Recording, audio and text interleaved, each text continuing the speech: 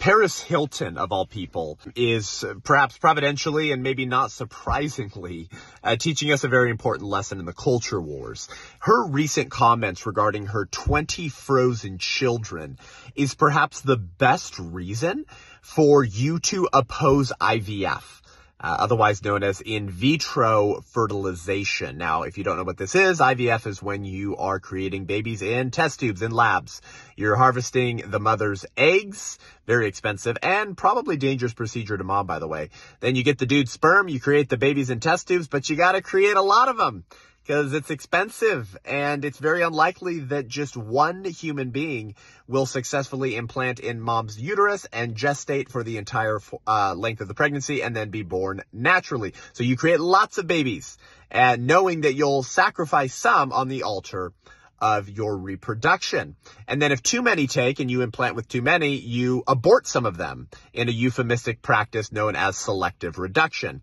Well, Paris Hilton just announced that she has 20 boys who are frozen. They are in freezers. This is what we as pro-lifers should call souls on ice. If you believe that in the science that human beings begin at the moment of conception, then there is a soul present at the moment of conception. That's a person, and you are freezing persons because in Paris Hilton's case, they're not the right sex. And when we believe that we have a right to children, suddenly certain realities reassert themselves. We can pretend that we don't know what a man or a woman is, right? Until I want a baby. Then we know exactly what men and women are. So Paris Hilton is apparently a sexist, I guess. I mean, that's what I would be labeled. What if like Candace Owens and her husband said, yeah, we have 20 frozen female fetuses.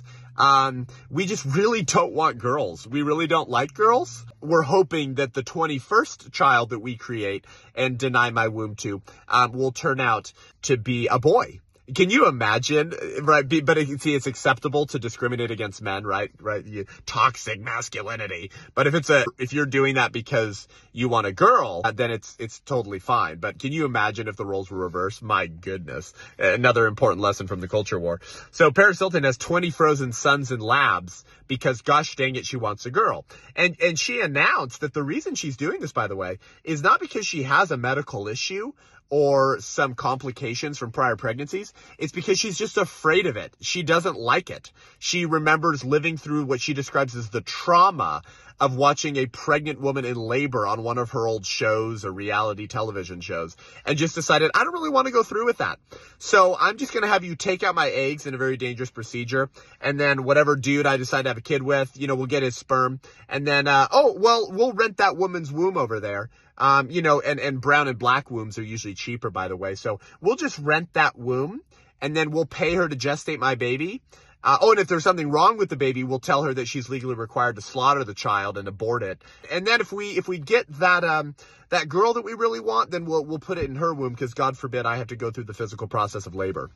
Can you imagine if some of these 20 young boys ever have the privilege that they actually have a right to, by the way, to their mother's uterus or someone else's uterus, and then they end up being born and they end up living and growing and having lives? Can you imagine what they will feel like when they read reports about their sexist mother who created them and 19 other of their brothers and kept them in freaking freezers because they just really wanted a girl? There's this interesting story of a detransitioner who now regrets that they tried to switch genders, which is not possible anyways. They regret it, right? And so they're sharing their stories. This young man who spent years convincing themselves that they could become a woman has said that one of the reasons that he chose this route, one of the psychological reasons, is because he could always tell that his father favored his sister, liked her more, loved her more. So what does that do to your psyche as a young boy, as a young son, when all of your father's verbal, nonverbal communication suggests that girls are better? He prefers your sister. He explains this as the primary reason that he tried to become a woman. What is that going to do to Paris Hilton's 20 frozen children, sons, boys, preborn males, whose mother so despises them, so despises their gender, that she created 20 of them and is going to create more until she gets that girl that she feels she's entitled to? This is the opposite side of the same child commodifying coin, to quote my friend Katie Faust. You have the unwantedness of the preborn on one side of the coin and the wantedness of the preborn on the other side of the coin. So if they're unwanted, we say we can remove your right to life. And if they're so wanted because you so want a daughter, then you can destroy their right to your uterus and to have their biological mother, their social mother, and their birth mother all be the same mother.